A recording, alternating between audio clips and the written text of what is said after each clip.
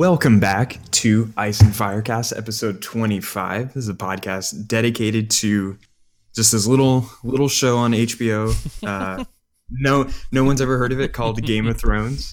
My name is Max Bennett, and I'm here with John Perez. What's up?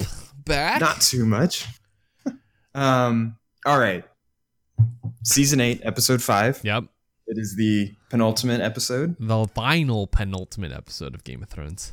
And in true Game of Thrones fashion, they threw a lot at us in that second to last episode of the season and of the series. They certainly did. They certainly have. So, a little bit of housekeeping, just real quick. So this episode directed by our boy. Our boy. We are BFFs. Yep. Miguel Sapochnik. That's what we are. It's totally what we are. I mean, we're the biggest. They call us the biggest Miguel Sapochnik fan. So just he's in the group chat all the time. He's in our Discord, by the way. Yeah. But if somehow you've gotten this far and don't know who it is, he's the director of the Battle Winterfell, the Battle of the Bastards, Hardhome, basically all your favorite Game of Thrones episodes. Yeah, he's probably a director of it. So. Yep, and then this episode was written by David Benioff, D.B. Weiss, and D&D is what they call them. Yeah, D&D, and then some other guy. The name wasn't familiar. Named George R.R. Martin. Never heard of him. Up and coming, but but yeah, no. I mean, a little more seriously, they were throwing the heavy hitters at this episode last night, and I think at least in a pure production value, it showed. But we were talking about this. I'm curious, just. Like quick thoughts. Like I know after last week the episode was I think we were a little shaken. I think rightfully so. Yeah, I think and I think I was probably a little more positive during the podcast, and then as the week went on, I got a little less positive. Sure. But just let me know, like 2 seconds, like what was your thought on last night's episode? I loved it, dude. I think it's interesting because I think when you watch Game of Thrones, especially this last season, I think it's almost like the feeling that I have is when you go into Star Wars episode 9 after I don't know, 15, I don't know how long it's been since the prequels came out, 15 plus years, 20 plus years. Or like when you're going into Endgame almost, because I mean, Endgame is kind of a little more, I think, more relatable because you just don't know how you're going to react, you're hoping for the best. And I feel like all season long fans I think part of the problem is fans have just had almost unreal expectations in a lot of different ways. Or maybe we've been trained to think one way when the show it might be going a different way, or the show might be, or the writers, let's just say the writers, especially D&D, like they want to do their vision.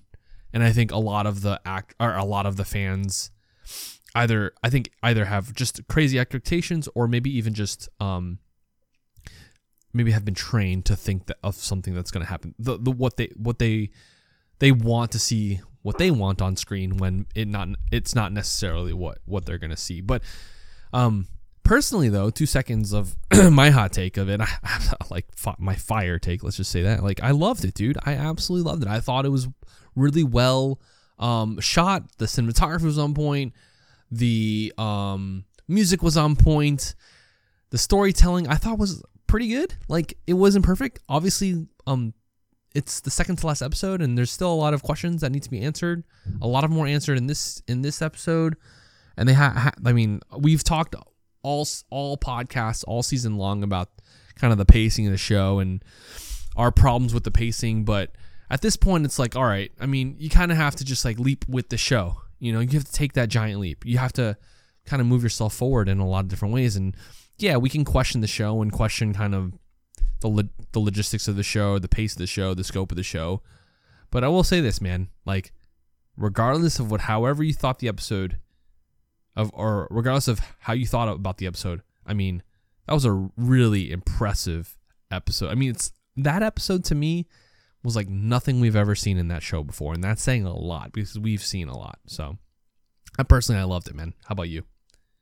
Yeah, I agree. I think I texted you late last night, and I was like, I'm just gonna predict. I think we got some positive things to say. Yeah, sure. Which is interesting because, I mean, I want to get your thoughts, of course, but I also want you to juxtapose them towards how everyone else feels, because I feel like the majority of people are like hated that episode. And we'll probably talk about why we think people hated that episode. But I just found it so interesting. Like when we like something, Max, it's like, are we in the right? Like, or are we just like, do we have our like rose-colored glasses on or something? And when I started, like when I came away from the episode, I ended up like not watching. By the way, I ended up not watching with Twitch last night, and I apologize. I know a lot of my viewers were looking forward to watching this episode with me, and I apologize. It was Mother's Day, and my wife is just an awesome mother, so shout out to all mothers out there. And I was like, you know what? I'm just going to sit back and kind of watch this episode with my wife, because we haven't seen one episode together this entire season.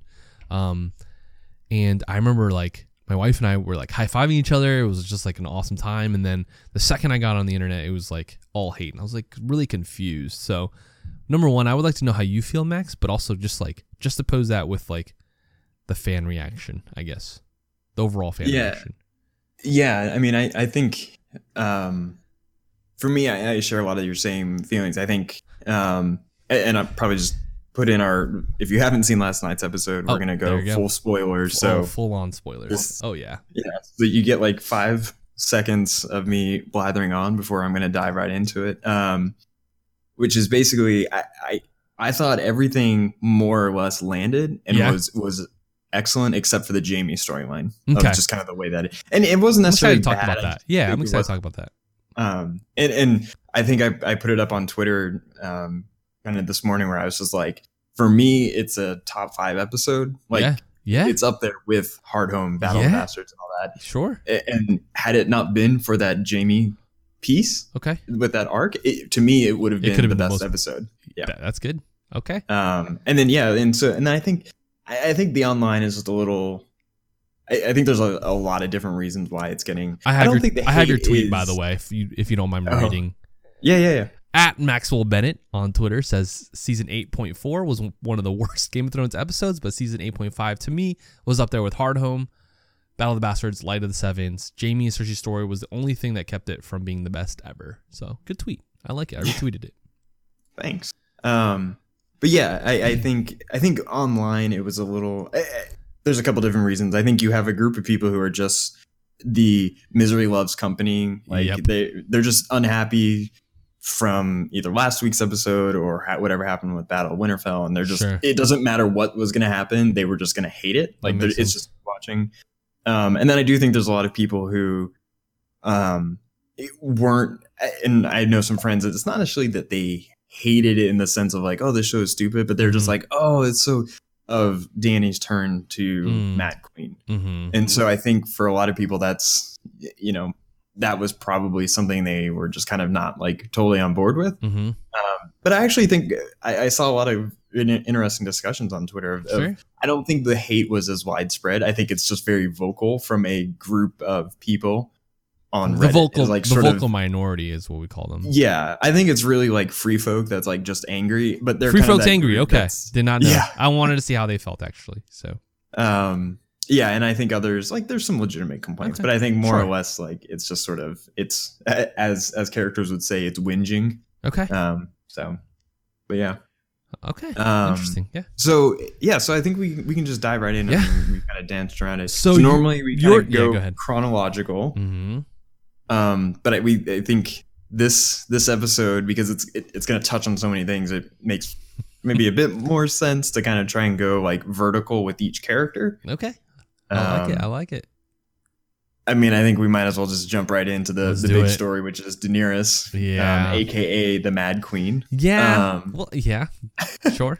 I mean, so we talked about it last week. Like, what do you like as a whole? Like, are you cool with that? Yeah. Or yeah, I mean, I'm content with it. I think we as fans I mean, we've talked about on this podcast, like we want to leave the show, I think, feeling, I don't know if satisfied is the right word, but it might be the right word in a sense. Content would be a good word too.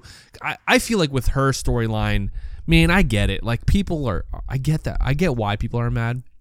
You know, you have 7 seasons of her saying she doesn't want to be the Queen of Ash, and that's what, you know, all intents and purposes, that's what she ends up becoming. I think number one, I think we have to wait for the final episode. I think a lot of people come to rash judgment. And the series is not over, you know, like we don't know what her final end game is going to be. Like we know what happened this episode, and we can judge that all by itself, but we also kind of have to judge the entire show on what's going to happen at the end. So I'm very excited to see what people think over the last episode. With her storyline, man, like I am cool with it. You know, I was talking to my brother earlier today. I normally don't talk to people after the show because I usually try to save my thoughts for the podcast. And one of the things that I talked to my brother about, I mentioned the Mad Queen, and we talked about like how she's not really mad, because I think mad is the wrong word to attach to her. I mean, Mad Queen works just because, I mean, obviously we had her father becoming the Mad King, and all in all, he was actually mad. Like he heard, I'm pretty sure, like if you go back to the books, you heard he heard voices in his head to burn people, and he was clinically insane and all these different things, and he wanted to kill people, and he burnt the Starks alive. You know, he hid wildfire underneath the city, all over the city, which we saw in this episode, which I thought was a cool callback to that. Dany's like different. Like she's not mad, dude. What I got out of it was that if you go back to season 1, like you like the start of her story, she's supposed to get married to her brother. Her brother sells her to the Dothraki for an army. She goes through a bunch of just really bad things in her entire like arc. And then, you know, she gets to this last season, right? And she loses, or not even the last couple seasons, she loses Viserion, right? Like that's one of her children. She loses Rhaegal. She sees her best friend publicly executed. She loses half her army, or more than half her army. She loses the support of Varys, Tyrion. Jorah dies. Jon Snow rejects her. All the people that she's ever trusted, all the people that she's ever loved, are gone from her life. You know, I mean, you can probably say Grey Worm is the last person, but Grey Worm is more of kind of her commanding officer. I don't think she has, you know, a BFF relationship like she had with Missandei, or a lover's relationship like she had with Jon, or a respect relationship she had with Jorah. And you can almost like, I mentioned this, you can see throughout her entire arc that you can see Mad Queen moment. I'm just going to use Mad Queen, by the way. I don't really mean Mad Queen. I mean, when we talk mad, we're talking insane. But you can see throughout her entire arc of her story, you can see those moments where she kind of loses it, right? Like she burns down the Dothraki lead. I mean, some of it she has to do, but you can almost, it's like she burns down, like you can go back, she burns down the Dothraki leaders, right? Like she kills the Tarleys, right? Like you can just see like she's had those moments and almost leading up to this, and then add the fact that she's lost everybody and almost everything. And the fact that Cersei, like she there's a moment, I think, when we'll kind of get to it right now, but like she's on the dragon, she hears the bells. She's thinking probably of everything that's ever happened to her, how she's been on the run her entire life, how these people hated her, how Cersei and Robert wanted her dead, all these things. And she made it, I think at that moment she snapped and she made it personal. You know? She made it personal, and she said, bump all these people. You know, and the fact that she even mentioned, you know, it won't be these people who will live. Like she was saying, like it'll be generations these people know what it's like to live under a tyrant. I want the next generation to not know, right? And so like, I mean, I'm not gonna give an excuse of like, I think that it's all deserved, Max, if that makes, like all of it's deserved. But I do see the line that the writer, because I'm trying to put myself in the writer's shoes and see how they're trying to, I think, tell the story and what they're trying to achieve. And for the most part, I thought it hit, like, more than less. I mean, yeah, is all of it deserved? Probably not, you know, but they told the story. They had to tell the story, and like, there's only one season left. There's no time. And we talked about this last episode. A lot of the problem is that there is no more time. And, but I think more than less, Max, I really liked the fact that she snapped. Like, I was fine with that because you can almost put yourself in her shoes. And, you know, I think I tweeted it earlier. It's probably a really bad take, but I'll mention it anyway. It's like, if I came to your house, right, and like, I murdered your 2 children, I publicly executed your BFF, right, like, and I made everybody who you love betray you, and then I invite you over to my family's BBQ. Like, would you be like barbecue? I don't know why I mentioned barbecue, but like, I invited you to my friends, like my family's party. Like, what would you like? Would you be okay? Like, wouldn't you want like some sort of wrath, some sort of like, wouldn't you be angry? You know, to the point that you might want to hurt me and my family. Like, I mean, we're just talking about like Game of Thrones, right? Like, well, no, but yeah, no, I think it's an interesting line of thought. It's basically the expectation, if you kind of take a step back, is all these bad things are supposed to or have happened to her. Yeah, not just bad, but like what would be like soul crushing. Yeah. And kind of I think the expectation from fans has been she would just kind of turn the other cheek in a sense and just be like, you know, yeah, I will watch 2 of my dragons die. You know, and I will watch, you know, this man that I'm still in love with, who promised me not to do something, and he still did it anyways. Yeah. And watch, like you said, my best friend get her head cut off. Like, there's just been like constant stream of just basically like taking L's. And then all of a sudden there's like, she's almost not allowed to have the moment of catharsis. Like, her assault on King's Landing was almost a cleansing of being able to just kind of scour away what's left of these enemies, and to have the bells ringing as a surrender. It's almost like, you know, being so close and not being able to like release that. And I think, and that's how I took it, is it's just sort of like, this isn't enough. This isn't like, just destroying Cersei's army isn't enough anymore. And that she needs to just completely, as she says in an earlier scene, like, this is fear. At this point, she is ruling through fear. Sure. And that's that. And that was the snap. And that's when she decided to just destroy King's Landing. Sure. And yeah, so no, I think you're spot on with the idea of it just being like, it's unrealistic to expect her to sit there and just be like, all right, you know, and just like, you've done all this bad stuff to me, but, you know, I'll take the high road. You know, yeah. I think any normal person would be severely tempted by that. I mean, she has a dragon. Essentially, to have the ultimate trump card and never have to pay consequences for what it is that she's going to do. Right. Like, that's a dangerous combination of one or the other. You could almost be like, yeah, I'm not going to do it. But if she doesn't have those dragons, she can't do all that, you know? Right. And she has them. And so, like, of course she I mean, for all intents and purposes, she has like the nuclear button on her, you know, with no consequences of, if she presses it, something bad will happen. And I mean, we'll see this week, right? Like, the consequences will probably come for her this week. But in the moment, she has no consequences. Like, what are people going to... Like, all the scorpions are dead. Or dead. All the scorpions are destroyed, right? The scorpion arrows are destroyed. Pretty much the army is, like, done, right? Like, the Golden... R.I.P. Golden Company. Yeah. Like, she has nothing holding her back. Like, you know, and I think when she sees the Red Keep and she hears those bells, there's a lot of, if you notice in the episode, there's a lot of coming to your senses. There's a lot of coming to your senses moments in this episode. I mean, we talk with Jon, we talk with Arya, the Hound, with even Cersei, Jaime, right? Interesting with Euron. Like, I can't wait to talk about him because I've read a certain theory that I thought was cool. But for Dany, it's a coming of the senses, but it's the opposite, right? Like it's this, like I know who I really am, and I'm gonna let it out.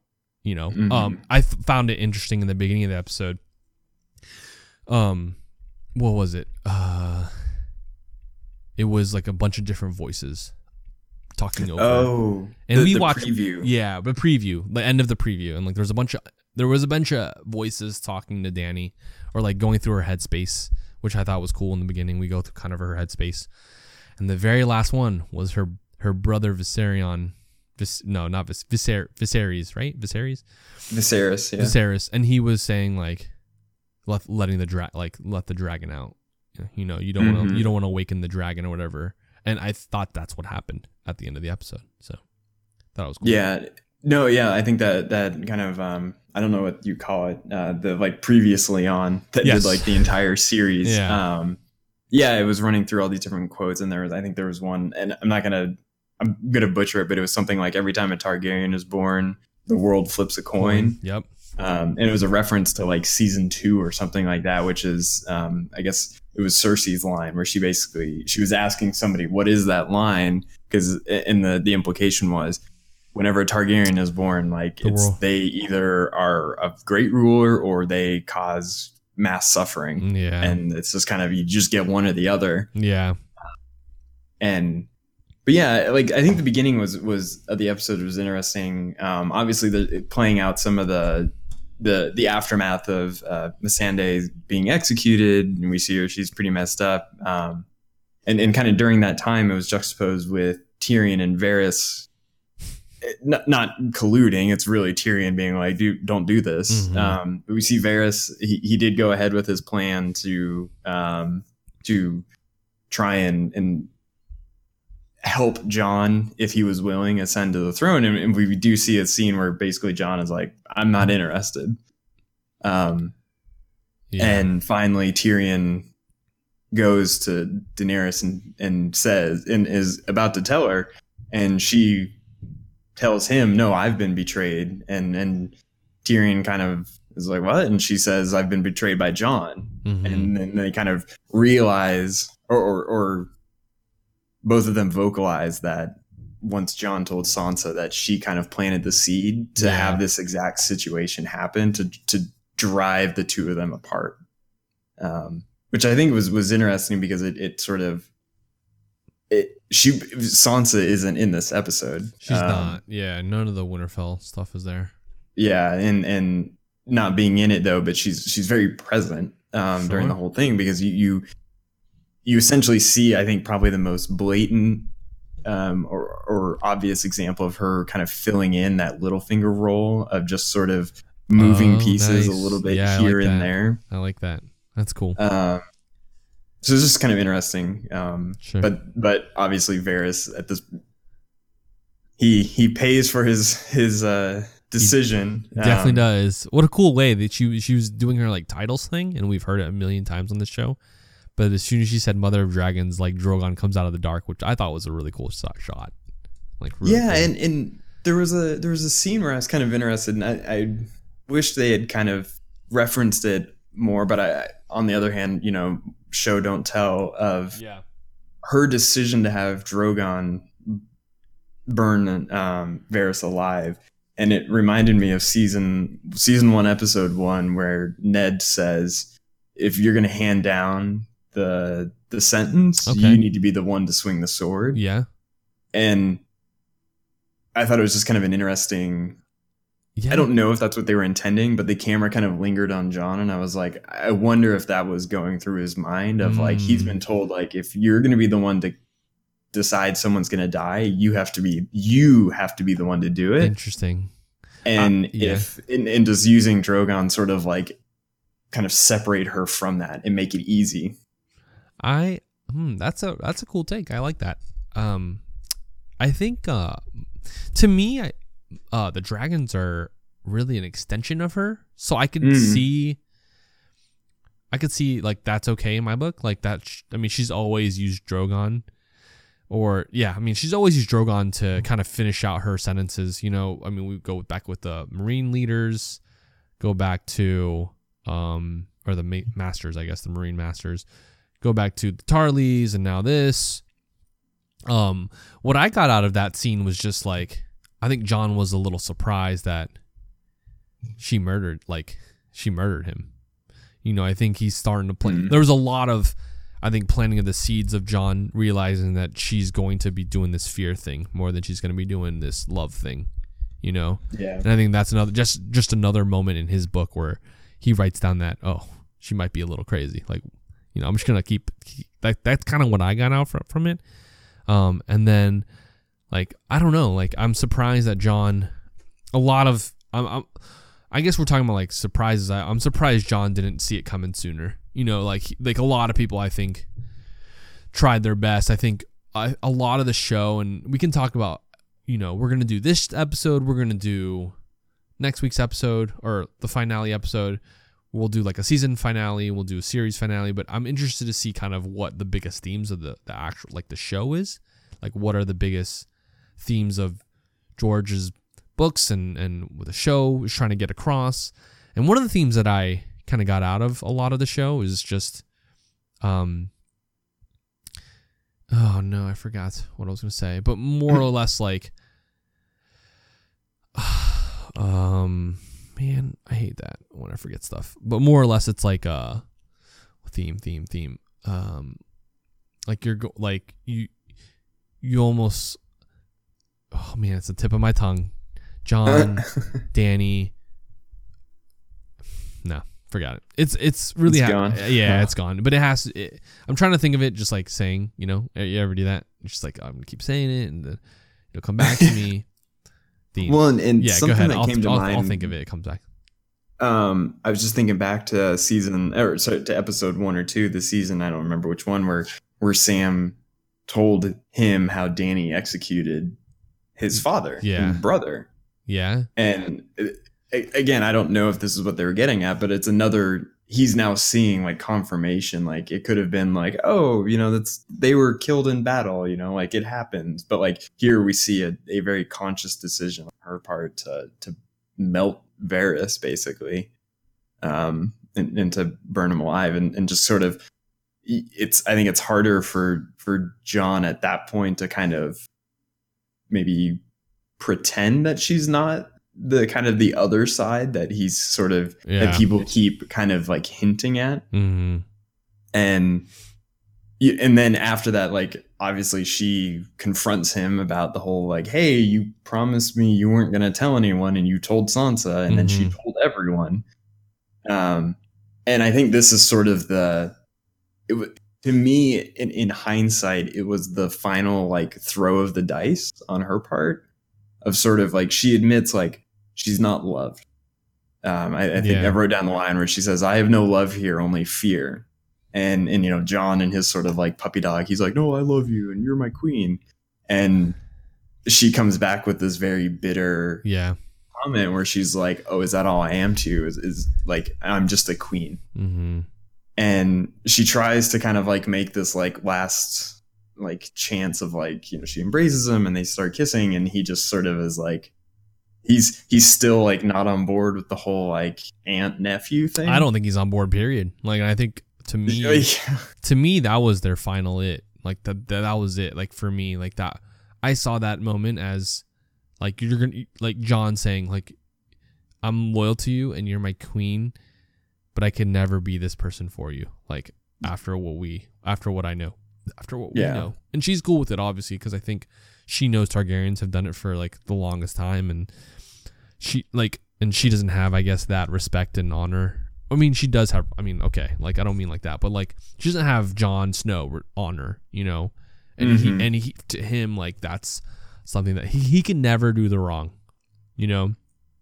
And it was always his fear from the beginning, is that's why he was going to take the black and have no wife, was because he was like, and I don't know if the show went into this as much, but I think in the books it was like very clear of like, I don't know who a sibling is, so I'm just never gonna.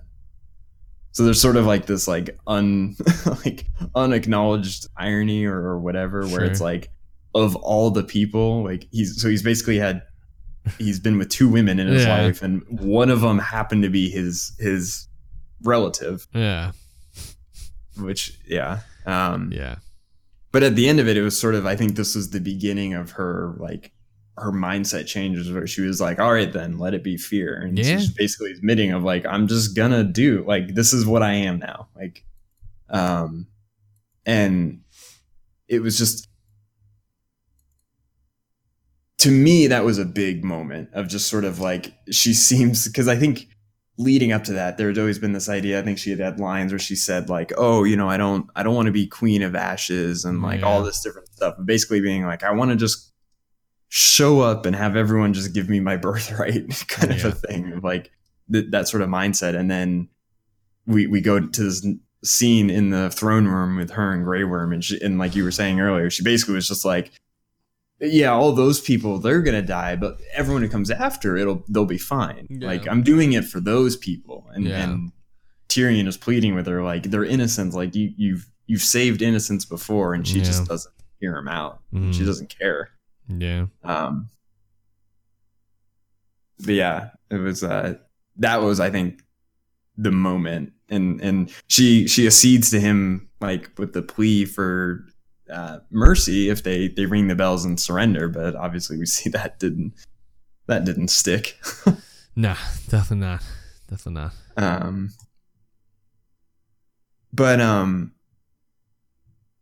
Like, I just, I'm trying to, what is your opinion? Because I have seen some people who've seen the scene with her and Jon and took the tone of she's just as the crazy girlfriend kind of. Did you hear that or like? No, not really. Like for me, I mean, it's kind of what we said already.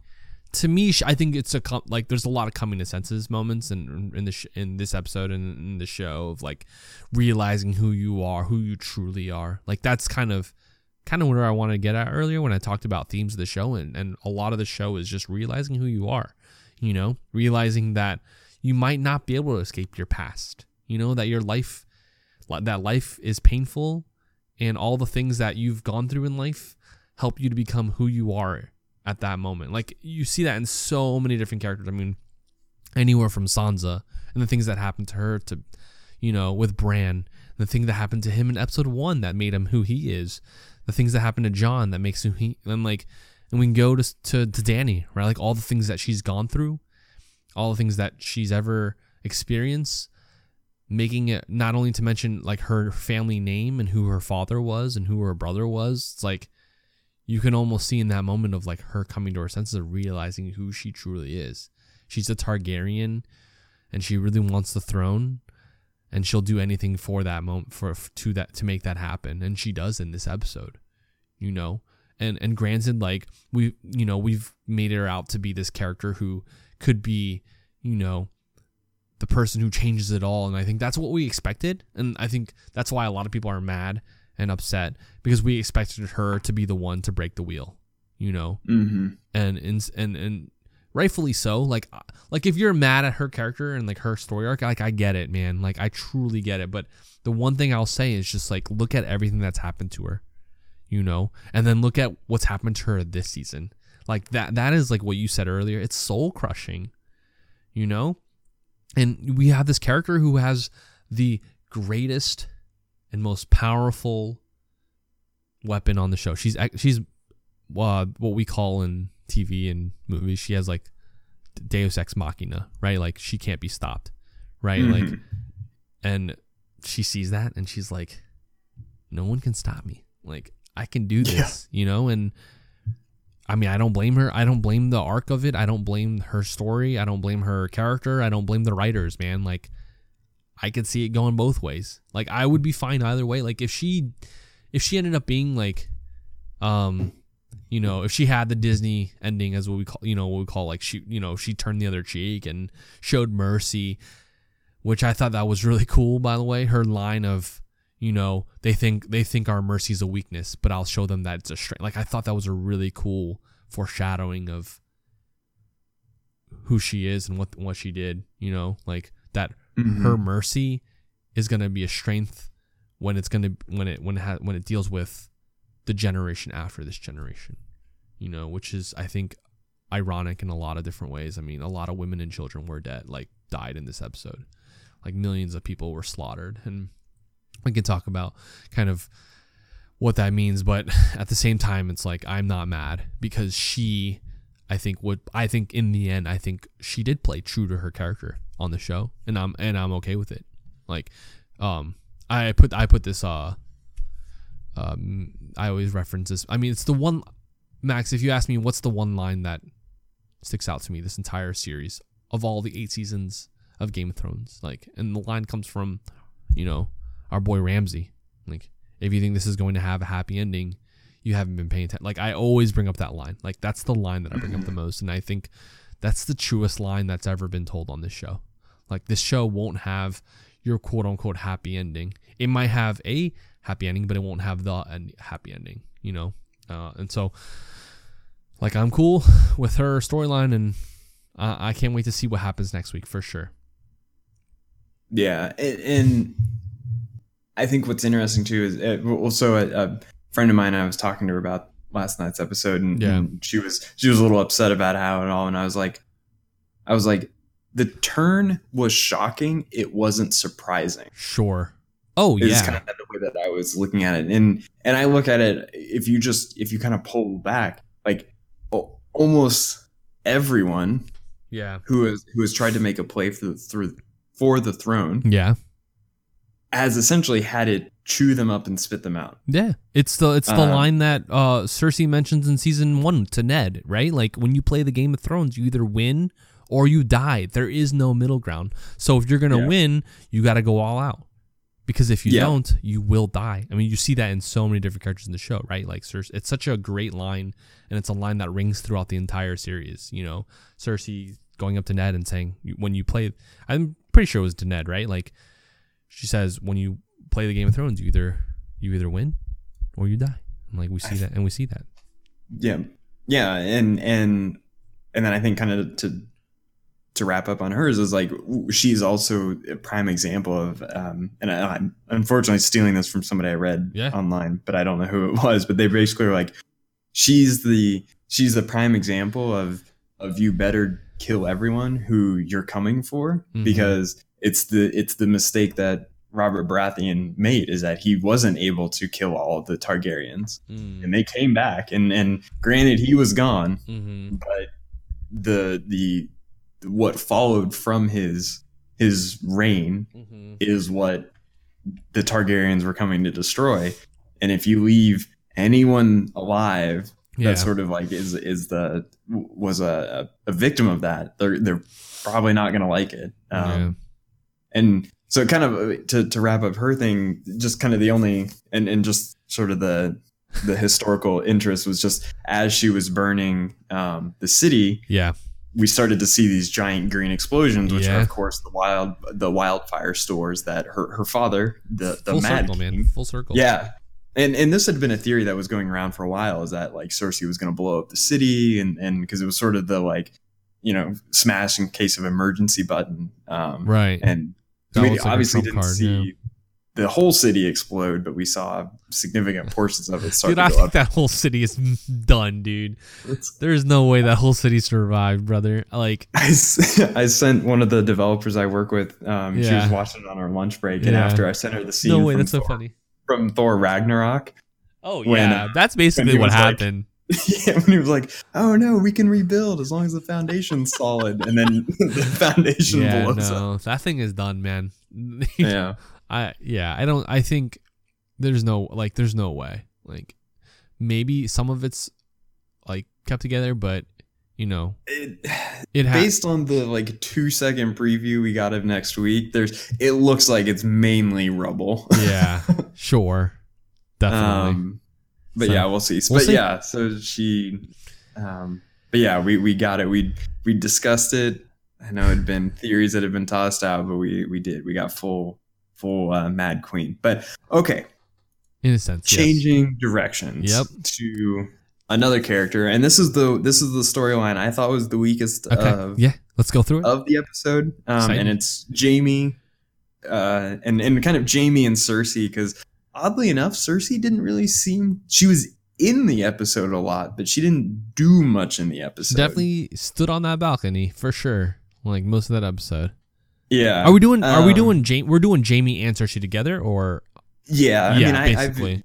Yeah, because everything he's doing is to get to her. Right. Yeah. But yeah, like kind of the big we are reminded that Jaime, for all of his skills or whatever, is the dumbest Lannister. Is that he was caught trying to get into King's Landing with his golden hand still attached. Yeah. I mean,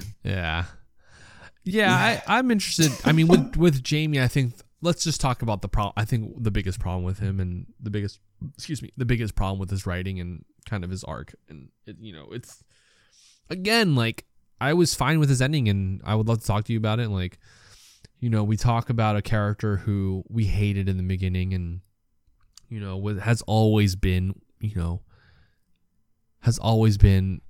with Cersei and for Cersei, and we get through season 2 and season 3, and we start to feel for him. He gets captured by Catelyn Stark, and we're starting to root for him, in which is such an interesting arc because we never thought we would. And then you get the whole Brienne and Jaime story, and how Brienne has always been kind of his conscience, and but at the same time, it's like he's always been, I think, for Cersei, and he even said it last week, like all the things he's done for her, and that she to him has always been like his drug, that he could never get clean of her. And we could talk a little bit about, I think, his arc and if we're happy with it.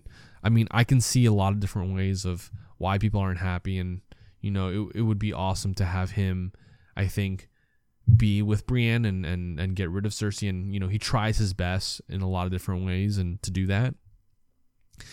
One of the things that I think came to realize is just what is Jaime, if you put your shoes in his, I think he loves both Cersei and Brienne, truly. Like, I think he loves them both. I think he loves Brienne in a very different way than he loves Cersei. Now, the thing with Jaime is you have to ask yourself, like, if you put yourselves in Jaime's shoes, like, he's done some horrible things throughout his entire life. He mentions them last week. And I think the question that Jaime struggles with is, what does he deserve?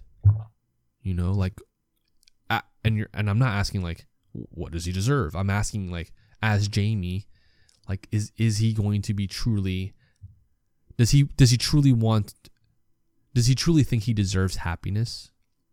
Or does he truly think he deserves the other option, which is Cersei? Yeah. And I think a lot of the fact is that he doesn't think he's worthy of Brienne. Like, he doesn't think he's worthy of a life with Brienne. Like, I think he sees it for a moment, and then he's stuck, I think, thinking of all the bad things he's done for Cersei, and all the hateful things he's done, all the terrible things he's done. And, I think part of him saying, like, I'm a hateful person, I'm going back to Cersei, is, I want you to stay here. Like, don't come with me because I want you to be safe. But also, I think it's also that he doesn't believe that he is worthy of true happiness. I think what he believes is, I mean, he says it, like, he wants to die in a woman, in the person, like, I think in Cersei's arms, is what he's trying to say. Like I don't think he thinks he deserves happiness, and I think a lot of the fans wanted him to have that. Again, I'm cool with him not having that because I think it fits. Like, I wish we could have seen Jaime be with, like, end up with Brienne and have that life that he's always, like, it's almost like spoiler alert for Endgame, but like Captain America, right? Like, he's no matter what, like, he's always wanted that life with Peggy, and he goes back and gets that life. With Jaime, it's, he sees that life and he can't get past the fact that he doesn't think he's worthy of that happiness.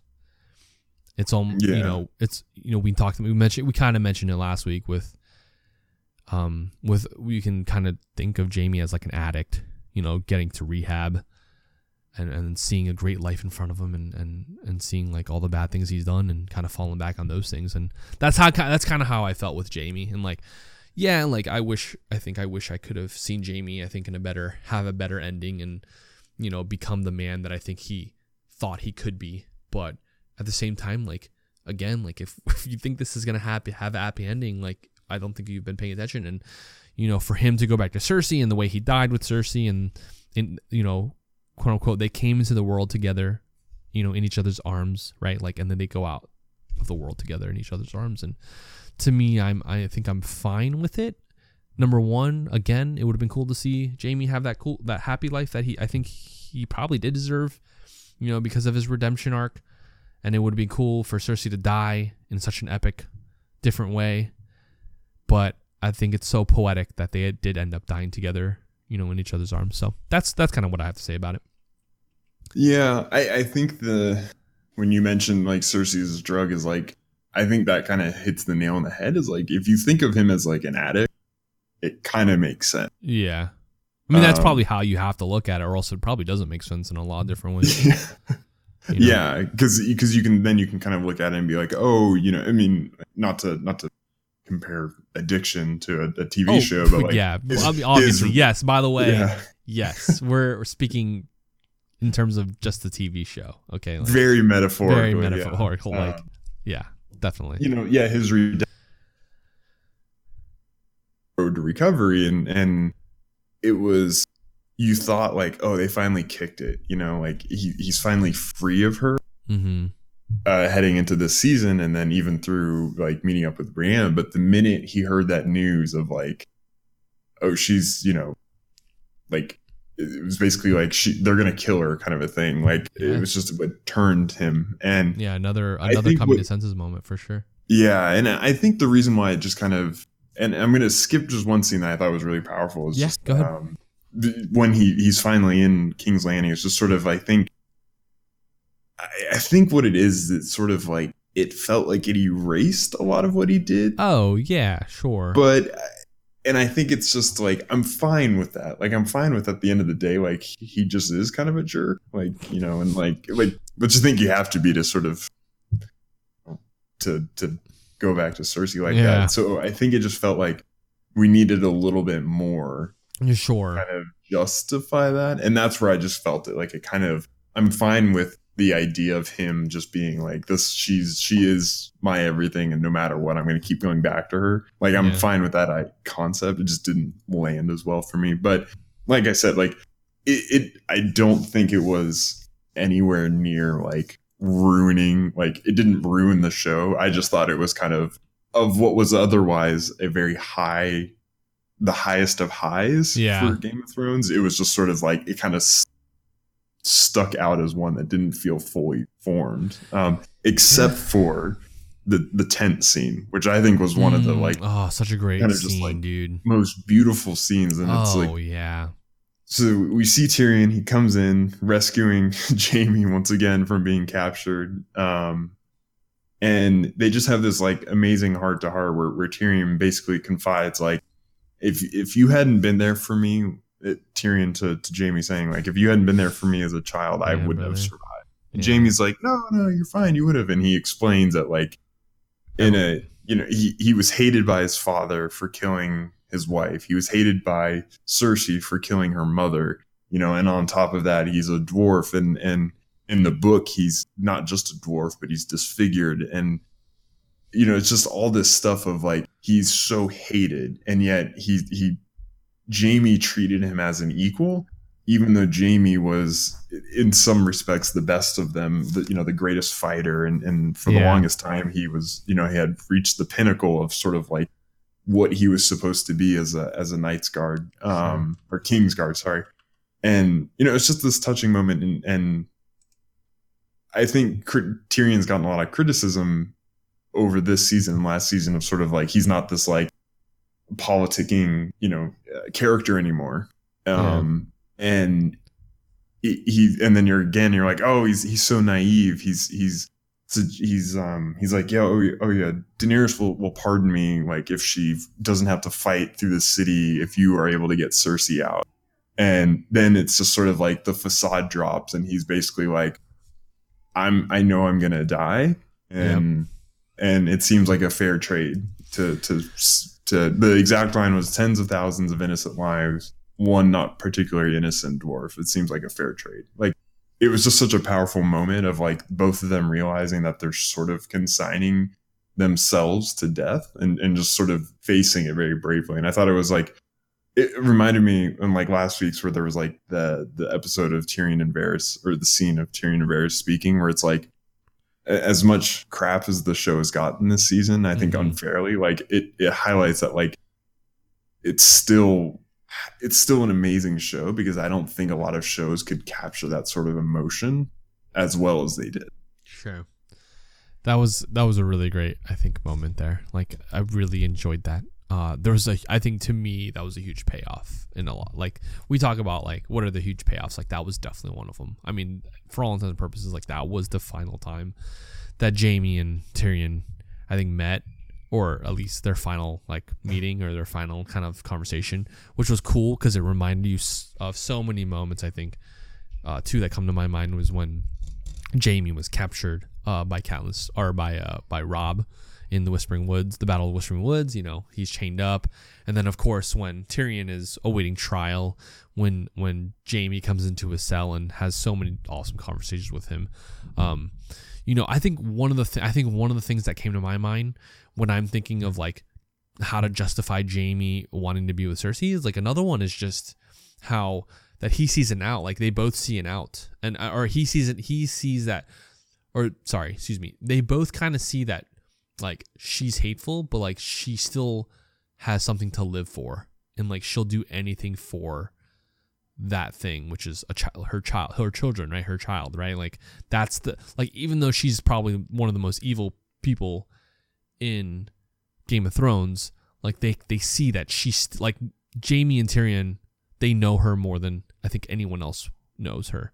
And they know that, yeah, she's hateful and like she does bad things, but they also know that she'll do anything for her children. And like, I think that's the side that Tyrion and Jaime have always wanted to, I think, like adhere to, or that's not the right word. You know what I'm talking about? Like, talk to, right? Like, and so I think one of the things that one of the ways you can justify Jaime going back to Cersei is just that he sees that side of her, and that's the side he wants to talk to. Like, not the hateful side, not the evil, you know, genius / maniac side, Mad Queen side, but the side of that she'll do anything for her children, and that, you know, he knows that she won't, like, they won't win, like they won't win. Like, he knows it, Tyrion knows it.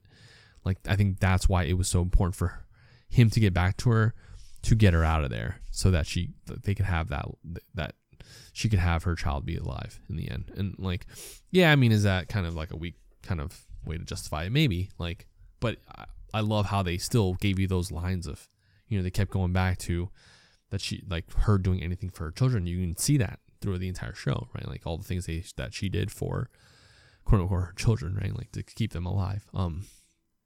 But yeah, like, it was such a powerful scene, and I agree, man. Like, that was a really cool payoff, you know, with Tyrion and Jaime and their conversations, and how, like, you know, that he would be dead without him. And it's interesting, you know. Very bad day, by the way, for your boy Tywin Lannister, you know. Bad episode for him, by the way. Like, what's the one thing, Max, that Tywin has always talked about being the most important to him? His what? His legacy. His legacy. Oh, I was even going to say it. I was going to do the quote from Observe and Report of my legacy. Yeah. you know, his legacy. Like, his legacy has always been the most important thing to him. You know, he has a conversation at Harrenhal. I'm pretty sure it's Harrenhal, right? Like, when he has Arya as his servant, you know, and he talks about his legacy. Like, what's the most important thing? It's the legacy. It's what you'll leave in this world after you're gone. It's what you'll leave to your children after you're gone. And, you know, it's very ironic and very interesting and very cool that his last, I think, legacy is Tyrion Lannister. Like, no more Cersei, no more Jaime. Tyrion Lannister, who was the person that he hated probably the most, right? Like, tried to have him killed. You know, I was gonna say two things that are important to Tywin Lannister. Number one, his legacy. Number two, going to the bathroom after coitus, you know. But yeah, like, I thought it was very interesting that Tyrion is the very last. We just had an episode, I think, couple episodes ago, or the last episode, the last of the Starks. Now we really have the last of the Lannisters, which is Tyrion. So I thought very interesting there. So you mentioned earlier, so kind of in between all of this, we do get the last gasp of Euron. Yeah. The fight it is what it is. It had to be quick. There were so many things going on there. There were so many things they had to get back to. Not a lot of time. But you had a theory. Yeah. And I'm curious to know, because I have not heard anything related to Euron. So I'm very curious to hear about this. Euron, I think, is kind of a boring character in my opinion. Like, if you just take him as he TV is. show Euron character. TV show Euron. I don't read the books. I'm going to read the books after the show's all said and done. But yeah, TV show Euron, I think for most of the show has been kind of boring, right? Like, he has had one goal in mind, and that's to get the queen. And is a little mad. Probably no, not even a little mad. Very mad, right? Like, my theory, and one that I heard, was that Euron's ultimate goal, like, he has always been obsessed with being Jaime, or being jealous of Jaime. He mentioned to Jaime, one of the first things he mentioned, other than that very I'm not graphic line talking about, anyway, I won't even mention it, but one of the things he mentions to Jaime is like that he saw him at the Battle of Pike, right? And he saw him cut down the Ironborn and how beautiful it was. He mentioned his golden armor. And I think you can, if you actually take that and you say, like, okay, here's a guy who has always been obsessed with being like Jaime, or wanting to be like Jaime, or being Jaime, you can kind of see his a lot of his like motivations, I think, come true. Here's a guy who like always wanted to be powerful. Jaime was very powerful. I mean, he was not only part of the Kingsguard, but he was the leader of the Lannister army and leader of the Lannisters, right? Like, heir to the Lannisters. And he had a relationship with, or he has a relationship with Cersei. Why does Euron want Cersei so bad? Like, he's mentioned it so many times. What was his very last line, Max?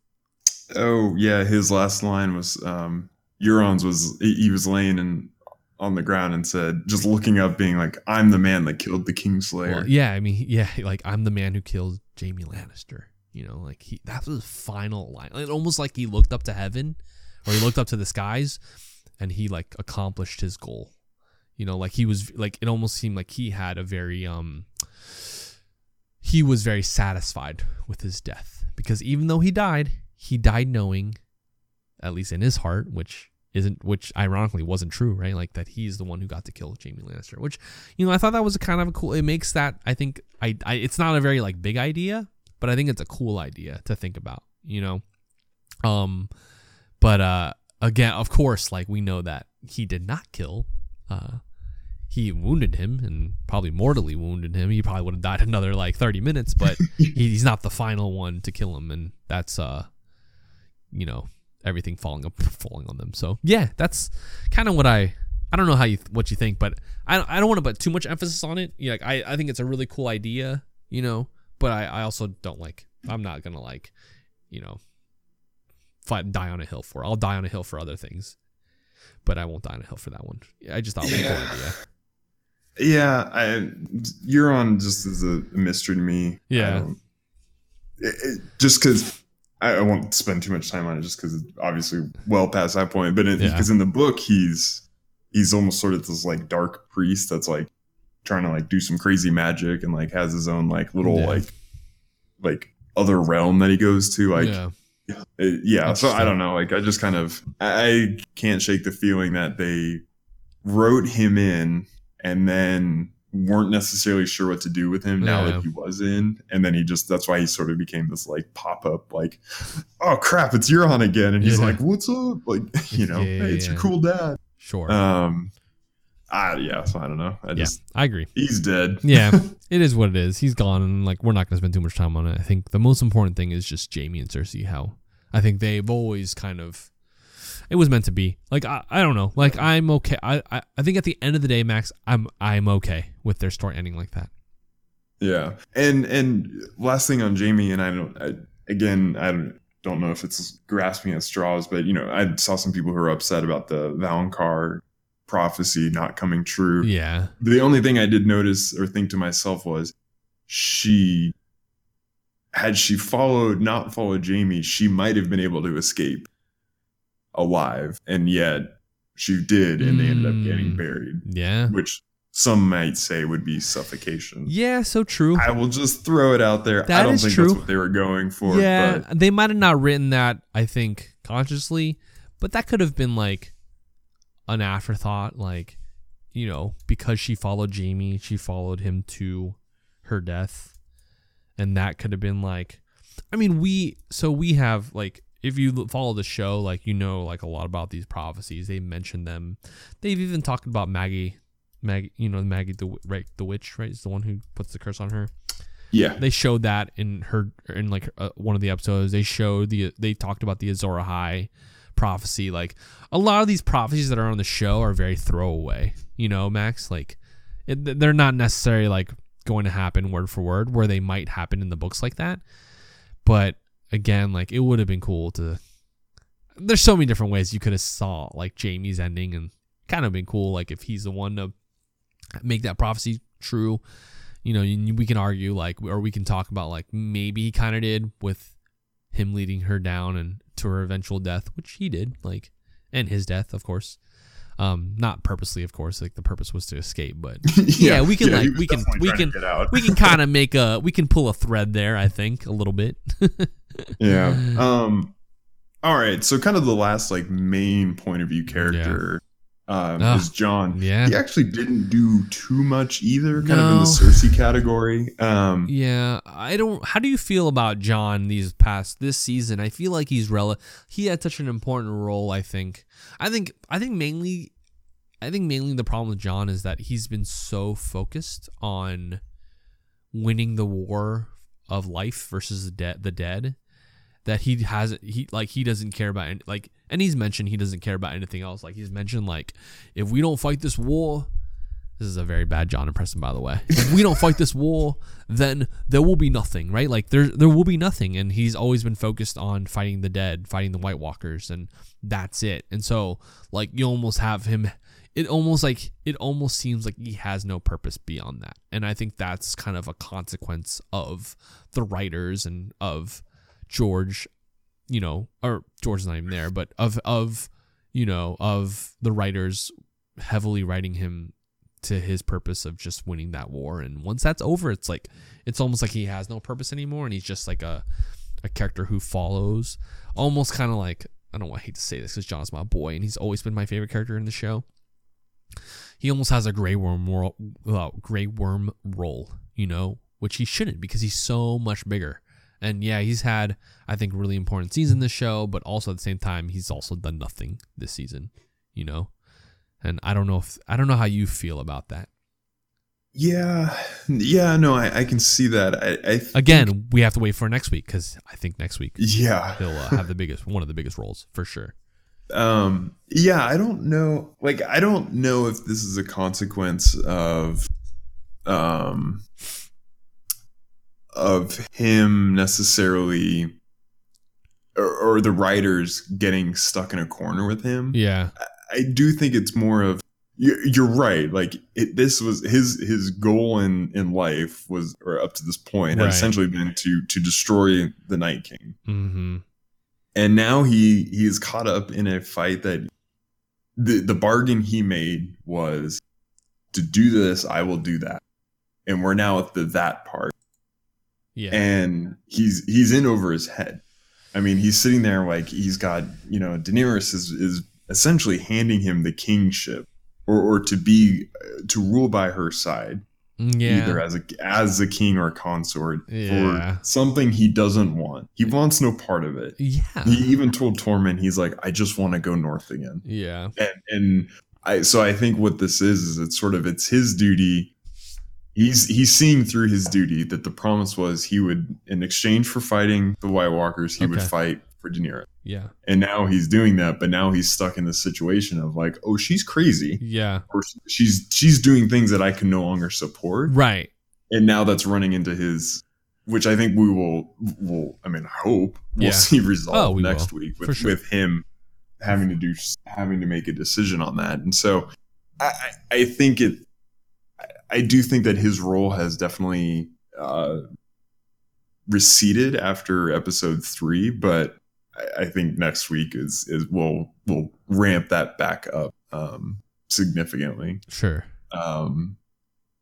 But yeah, I mean, I think in this episode it was just sort of, he was sort of he and we'll get to her shortly, he was sort of the eyes on the ground of sort of the like, to show the other side so that we're not just stuck being like having to root for or only watching what essentially amounts to a war criminal in Daenerys. And so, you know, I think what was just most interesting to me was just the look that Grey Worm in him he gave. Can we let's basically yeah.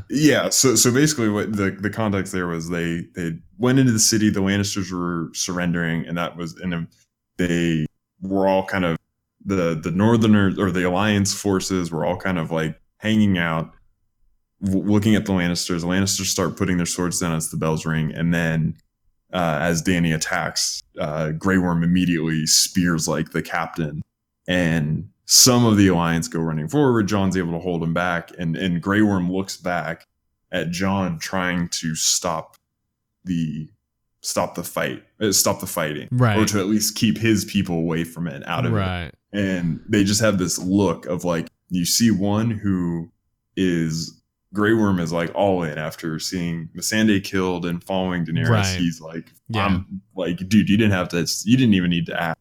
And Jon is obviously like, this is wrong. And so, I think we should remember that moment for sure. I think that moment was on purpose, and I think the writers made that on purpose. I think we'll see the consequences of that this week. You know, maybe Grey Worm, like the thought I had that came to me was like, Grey Worm will probably bring that up to Dany, like that he almost betrayed another betrayal. I think in a very like low key kind of way, you know. And I think we might what I'm thinking is we might get a battle between Grey Worm and Jon, which would be such a sick battle. I hope so. That would be kind of a cool battle. I think no one ever thought we would ever get, but it might happen. We'll see. But yeah, like I actually really like Jon this episode.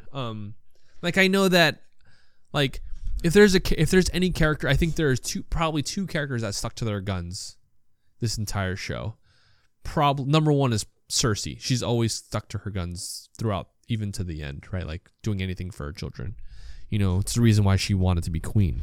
You know, for that child, to give that child the keys to the kingdom one day. And then Jon, we have Jon, who's always been, you know, we say that Ned Stark died, right? Like end of season 1, but you know, he ends up living in a lot of different ways, and Jon Snow, you know. And I actually really liked Jon this episode. I thought, again, we had another coming to senses episode, and I thought it was cool. We bounced around different perspectives. Like I thought it was cool. We bounced to Dany's perspective in the beginning, and then we followed a bunch of other characters like Tyrion and Jaime, and then we followed Jon, and then we got to Arya, the Hound, and can't wait to talk about the Clegane Bowl, you know, but you know, we get to Jon, and we get this heavy, like this moment of like, for some reason, like the writers and the show people love like heavy breathing Jon, like looking around the battlefield in slow motion, and like he realizing what's happening around him, and he realizes like this is a sack. This isn't just like a war anymore. Like this is a sack of the city. Like women are getting taken, children are being slaughtered, men are being slaughtered. Like even his Northerners are like doing it too, participating in it too, right? Like we have that big moment of, you know, that Northerner taking that woman, and he comes and he saves her, and he's like he like turns him around, and he realizes like it's even his own people, you know, like, which I thought was interesting. Like he killed him. But Yeah, no, like I thought his role was fine in this episode. Like I think again, like I want to hesitate to say like it was great, but I want to also say like it's really important block building for what's going to happen in the next episode, which I thought was good and fine. So yeah, that's all I'll say about Jon. Yeah. Okay, so we can just kind of probably wrap up. Yep. So we talked about Varys and Tyrion a little bit. Nothing too much to add there, other than we do know on Tyrion he is on his last life. It was not minced words. Daenerys basically told him if he screws up again, he's dead. Also in the tent when Jaime says, "If you let me go, this is pretty much signing your death sentence." You know. Yeah, and I think this goes back to people criticizing him for it. And it's like, I think he knows he's dead anyway, so he's trying to do what he thinks is right. It's whatever. The one thing to note with Varys is that we did see at the beginning of the episode that he was sending lots of letters, and lots of letters, and he was trying to poison Dany, which didn't get me. I didn't realize. You know what? I missed that until I was reading Reddit, and I was like, oh, I thought they were trying to get. I thought it was like trying to get. It was it was almost storytelling, but like subtly saying that like he's trying to kill her too. Like, she's not eating, which tells us like, oh, she's like something's wrong with her. She might be turning mad, right? Like that tells us that, but also tells us. And I didn't get it till after the show either. Like my wife mentioned to me, I was like, oh, really? Is that what you got from it? Oh, that makes sense. Is that like that like. That little girl, his little birds again, like his little whisper birds, like she works in the kitchen, you know, they're trying to give her food and she's the one probably trying to put the poison in her food and it's not working because she's not eating. Like I thought that was really interesting. And the other interesting cool part was like what you mentioned with all the letters, man, like again, sowing the seeds that who's going to be the leader of the kingdom. He mentioned, Varys has another really important line where he says, power lies where men believe it lies, you know, that's such an important thread through the entire series. I mean, you go back to Joffrey and how, you know, when the people didn't believe in Joffrey, they tried to murder him, you know, and you go back to many different other leaders and many other different people in the show, right? Like I mean, Theon Greyjoy, you know, we can even talk about like Theon, like saying like, I'm blah, blah, blah, blah, and they knock him out, you know, like, you know, there's many different threads, but yeah, go ahead. Yeah. Oh, no, I was going to say, and even Daenerys ran into this when she was in one of the Essos cities where basically she was not viewed as a legitimate ruler and there was just widespread violence against the Unsullied and her and all that. It is kind of a common theme of this idea that ruling requires a certain level of legitimacy. Sure. But okay. The Hound. We see the Hound and let's go. Yeah. We see the Hound and Arya. Last episode they were heading out together. This time we see them. They do manage to sneak in with the refugees into the Red Keep. Best security ever, by the way. We'll get to Arya, but the Hound. Yeah, so we finally got it. We got Clegane Bowl. I think we have to mention their scene before when they get to the Red Keep. You know, he says to Arya basically like, if you keep following me, this life that we live, like this is what's gonna happen to you. You know, you're going to die. Like and you know, for a second there, I almost thought Arya was going to continue. You know, but it makes sense that she wouldn't. You know, because like Arya has never like committed fully to anything, you know, ever since being in the castle, the House of Black and White. Like, you know, like, who are you? No one. Who are you? No one. Who are you? I am Arya Stark. Like, you know, like we've always seen that, and it makes sense for her character to come to her senses moment of just, I am Arya Stark. Like, I'm not this person.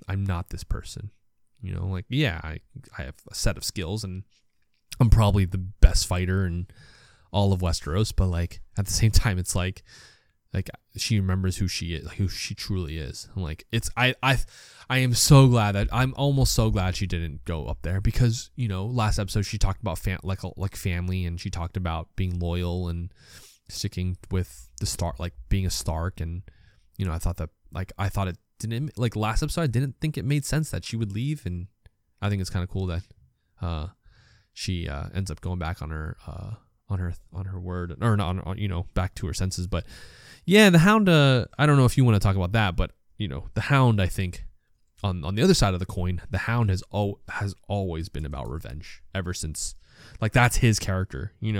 He does have a moment where I think he, again, like Jamie, wants to try and live another life, but realizes he can't, because he'll never be satisfied unless he gets his ultimate goal, which is, in his book, revenge against Sir Gregor, the Mountain. But man, what an awesome fight. Like, not only do you have like everything kind of crumbling beside them, but you have the dragon overhead, cool shot. Like, if you wanted your WrestleMania main event to be, Gregor versus Sander, like, that was such an awesome moment, man. Like, so cool. Yeah, it was. Yeah, it was. I think a lot of people were expecting maybe a more grandiose fight. Yeah. Which, again, I think that's more fan expectations. Yeah. Outrunning what the show was ever going to promise. Did you think people wanted? Do you think people wanted more of like when the Mountain versus Oberyn kind of fight? Like, that was such a cool fight, or do you is that what you think people wanted more of? Yeah, like choreographed and like precise, and like, I thought it was perfect, so, man. Which is interesting, because I can't remember any particular moment when the show has done a fight like that. Like, this isn't like Star Wars where there's like 10-minute lightsaber duels. That's like, the show's never really done that. That's I think Oberyn is probably as close as you'll get. The other fight that comes to mind is when Jon fights the White Walker for the first time. In Hardhome, yeah. In Hardhome, like, that was another cool fight. But yeah, man, I thought the way it was fought, like, those characters were never like beautiful. It was appropriately brutal. Sure. Oh, it was very violent. Yeah. Just as the way, we got the Mountain swinging a sword, and like the shots of him like just chunking off rock and all that kind of stabbed stuff. multiple times. We had the line where he's like, "Just die already!" Like, I thought it was so awesome, man. Well, yeah, and it was kind of an interesting, like, you're expecting. I mean, most people are probably rooting for the Hound, but just sort of the. I'd like to meet the Mountain folks. It was just kind of an interesting where it's like the Hound just suddenly realizes, like, he can't kill him normally. Like, he stabs him, and the Mountain is just like, whatever. And, yeah.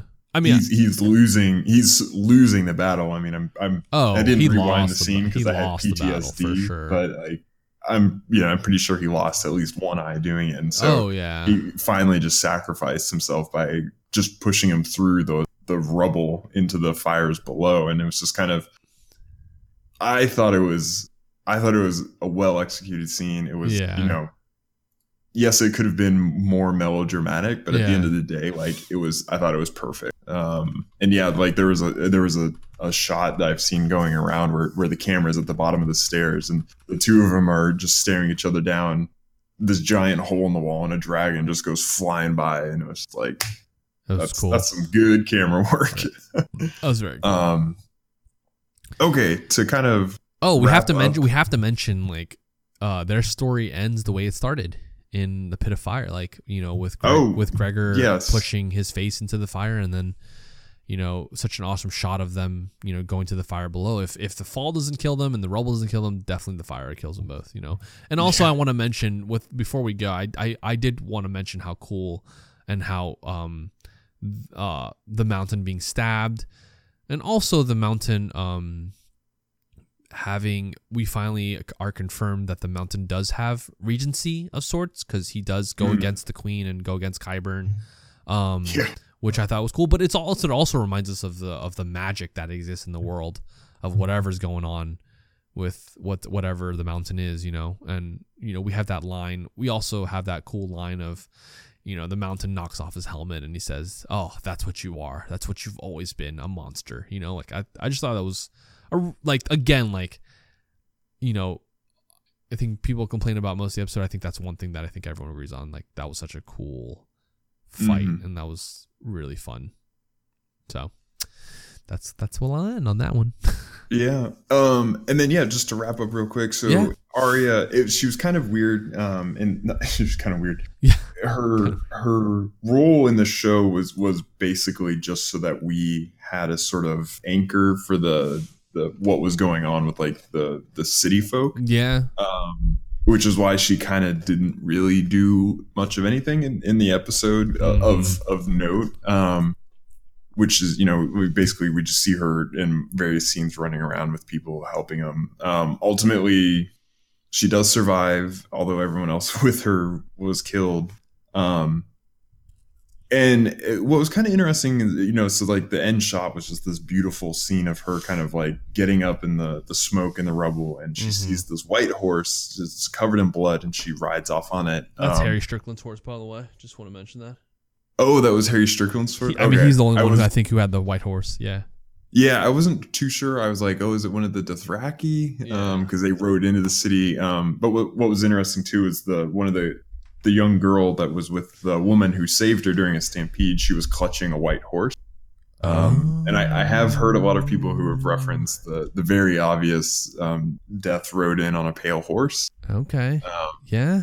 Which would be a little heavy-handed, although we did have Beric in the crucifixion pose a couple episodes ago, so who knows?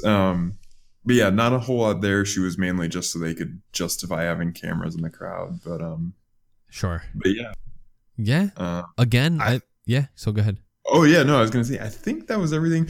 Only thing that I forgot was just the cocaine bowl was like one of the best. Visual gags was Cersei shimmying down the wall as the Hound and the Mountain were staring at each other, and it was just a total like, I'm just gonna let you guys work this out, and then she just runs off. Yeah. I think one of the last things I'll say before we wrap up this episode is just, like I get we're all like a lot of people are mad or a lot of people are upset. I really want to hesitate to just, if you're one of those people, and like, I'm not saying like you're unjustified, because I can get where you're coming from, but I also want to say like, let's just wait for the final episode, like a lot of the things that maybe we're upset about might be answered in that last episode. And, again, you might be upset for different things, but I don't know. I'm excited for the last episode, Max, and I can't wait to see what ends up happening to many of these characters, especially what happens with 3 characters that are left, which is Arya, Jon, and Dany. To see what goes on there. A lot of people are predicting that the queen that Arya was meant to kill was Dany all along, and how Dany's real life, or Emilia Clarke has green eyes in real life and stuff like that, and that's what they're mentioning. But we'll see what happens, man. Like I'm not gonna come to a final judgment until I see everything all said and done. We've had some really low episodes this season. I get it. Like I also agree with that. We also had a really high episode in this last one. I thought was a really great episode. So we'll see. Any final thoughts, Max? No, nothing. Yeah, like I'm just like I've been saying. I think it was a extremely well done episode, one of the best, and it leaves me feeling hopeful about the finale after being a little bit down on the show after episode 4. But yeah, I agree. I think people need to. I wish there was a little less negativity, but hey, whatever. But yeah, I think we're in for a treat. And it'll be like we've been saying, it'll be bittersweet, to finally see the end of this show for 8.5 years or whatever. So, but yeah. All right. I think we're gonna wrap it up right there. Yeah. We've kind of dug in enough. Do you want to plug you've got a Twitch, you've got a Twitter, like how can people listen to you? How can they join in outside of the day after Game of Thrones? Like, where can people find you? Yeah, sure. You can find us on the Ice and Firecast on Twitter. You can find me on Twitter at Fortitude, FOR7ITUDE. You can also watch every single episode, minus the last one. Well, there's only one episode left, but you can watch my watch-alongs that I do every Sunday night at 9 p.m. definitely would do one. I think Max and I might be planning to do a special pre and post show episode, so we'll see. Stay tuned for that. But again, follow me on twitch.tv/Fortitude, FOR7ITUDE. Thank you. That's it. Yeah. Where can people find you, Max? I don't have anything to plug. I'm just here. At Maxwell Bennett on Twitter. Dude, follow. Yeah, I'm on Twitter, Maxwell Bennett. But yeah, no, I mean, excited. Dude, one more left. Yeah, I think we're gonna try and. It sounds like we want to probably do 2 more episodes. Yes. And then we'll have to see what comes next for the. We'll retire the Ice and Fire cast until that new show comes out, Max. Until the spinoffs. Right. But thanks for listening, and we'll see you again soon. Bye, guys. 1 episode left. Cry.